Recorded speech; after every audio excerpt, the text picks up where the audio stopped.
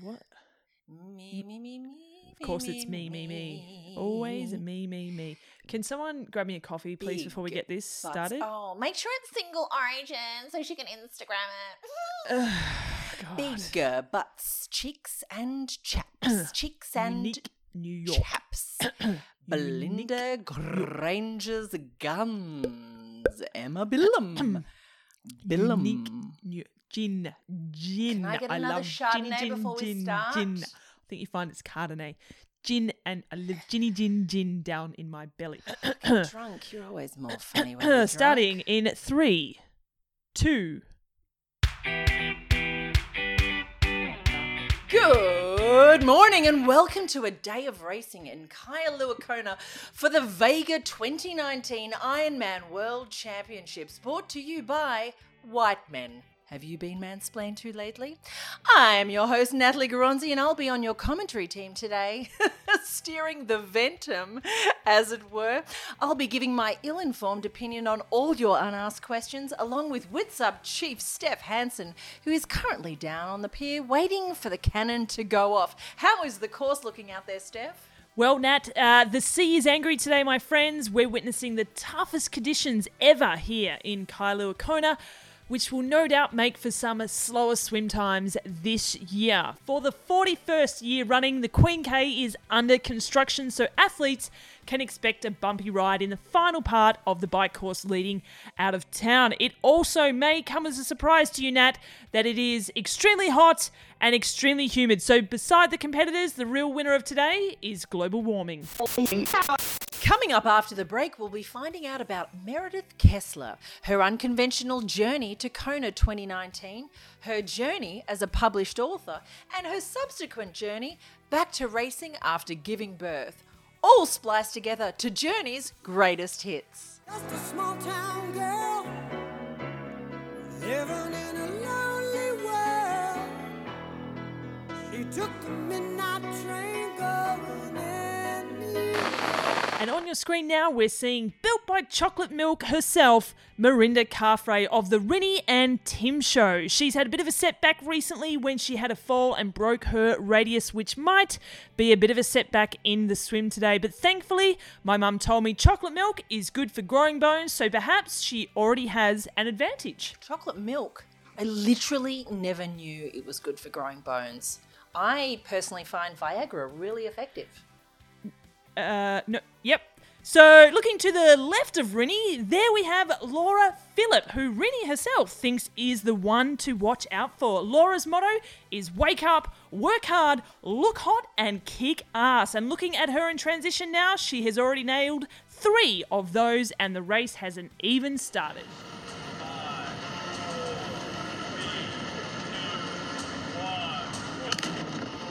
As expected, Lauren Brandon is really challenging the lead that Lucy Charles Barclay made on the swim. Why did I get beeped? I just said that she's challenging the lead. Why did you do it again? We're not allowed to say challenge because of the other race. Well, obviously I'm not talking about challenge Roth. I've got to be able to suggest that someone is making a challenge. For f***ing sake.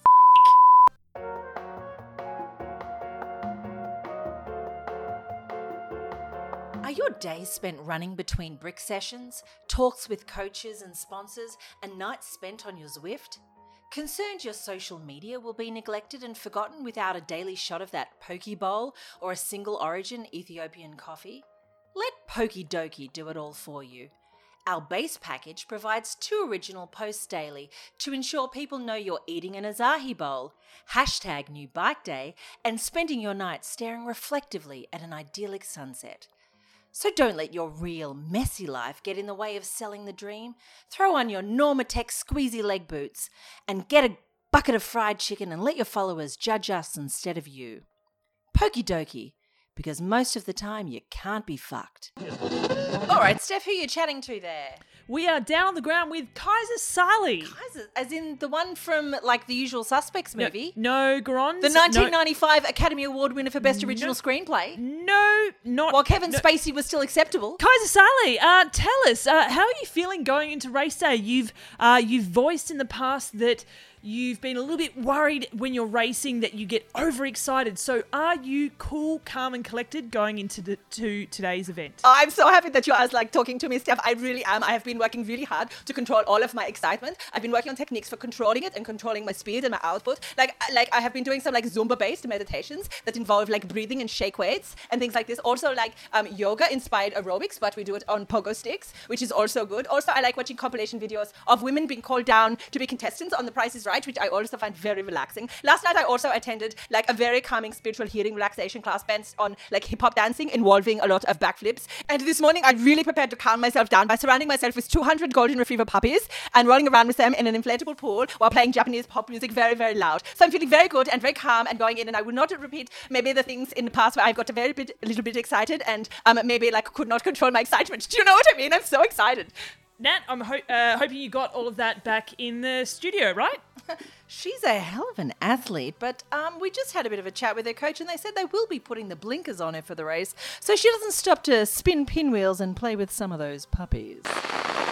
And it looks like we have all of the professional women successfully out of the water and onto the bike course. They've made their way through town and then through the crowds up Palani, and they are now out onto the Queen K. The race is just beginning to heat up. Back to you in the studio, Nat. Thanks, Steph. Look, we have had some bad news filing through.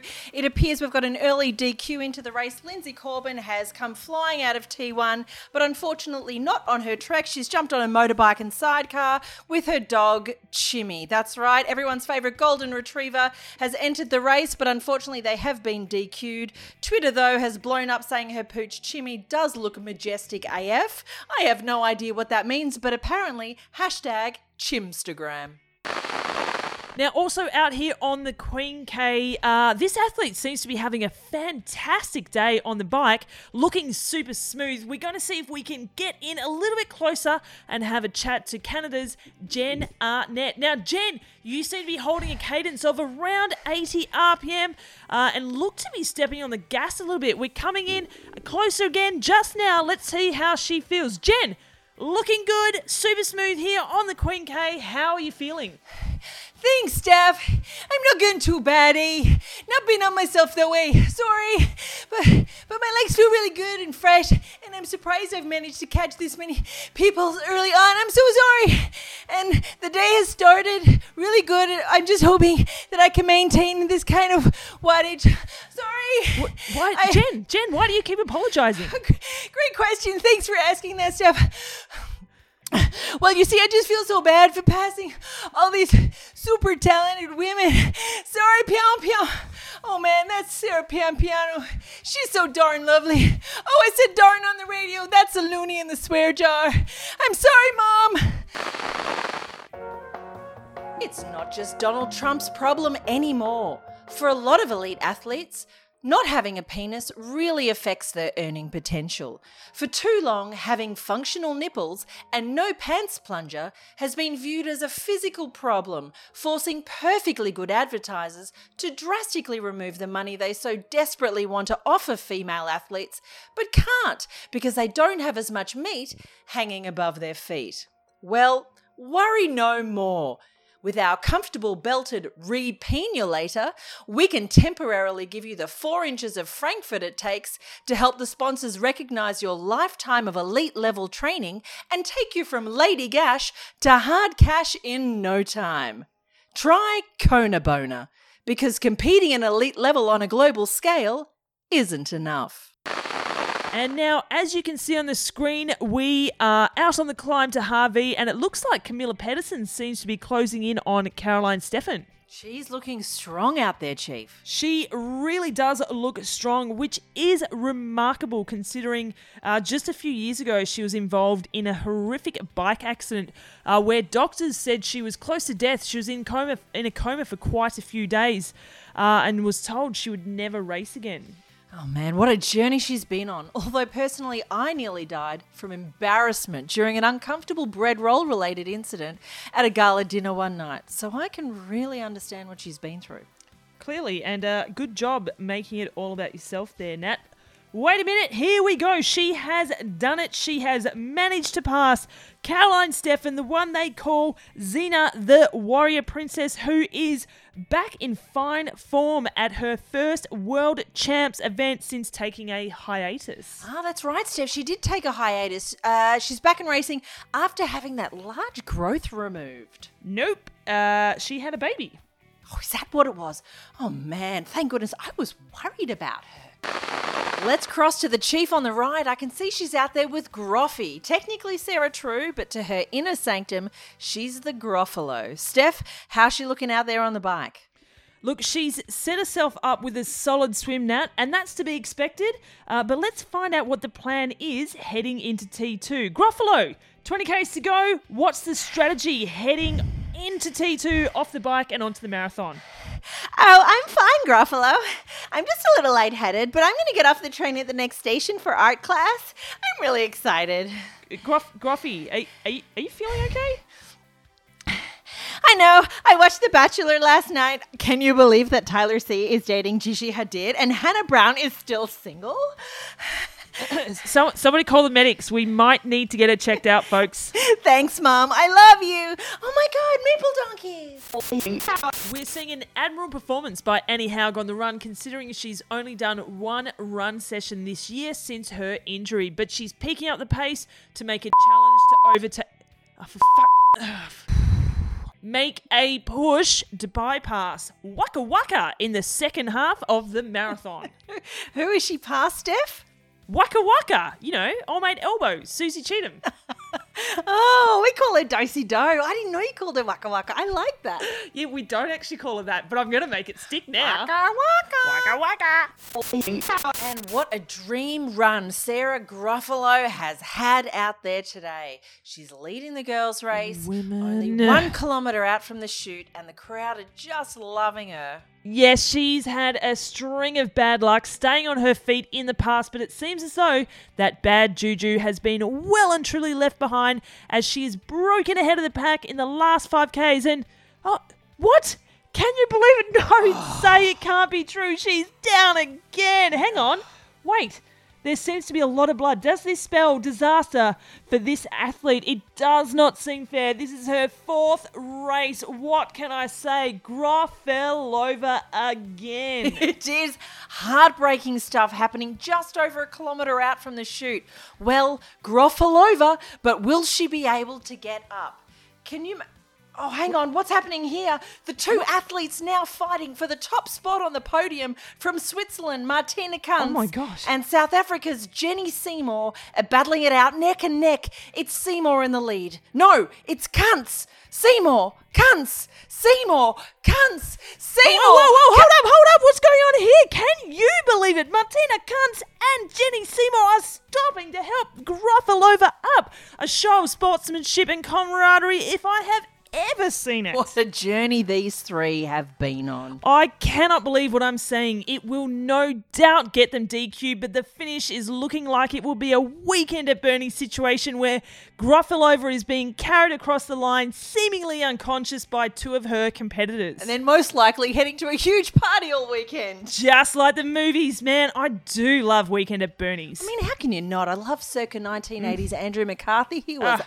Nice. So the 4th and 5th place finishers have rounded the corner back down onto Alihi Drive a while back now. So let's see who's pulled a Bradbury and Tokyo drifted into podium position in the women's race. Nat, you would not believe what is going on down in the women's race. After Daniela Reef had Jellyfish Gate in Kona last year, we figured she'd pass the worst of it after making it out of the swim sting-free. But it seems she really was not ready for this jelly because after reaching into a bucket of sponges at the aid station leading into the energy lab, Daniela has unfortunately pulled out a temporarily misplaced jellyfish and was immediately stung between her lady jellies.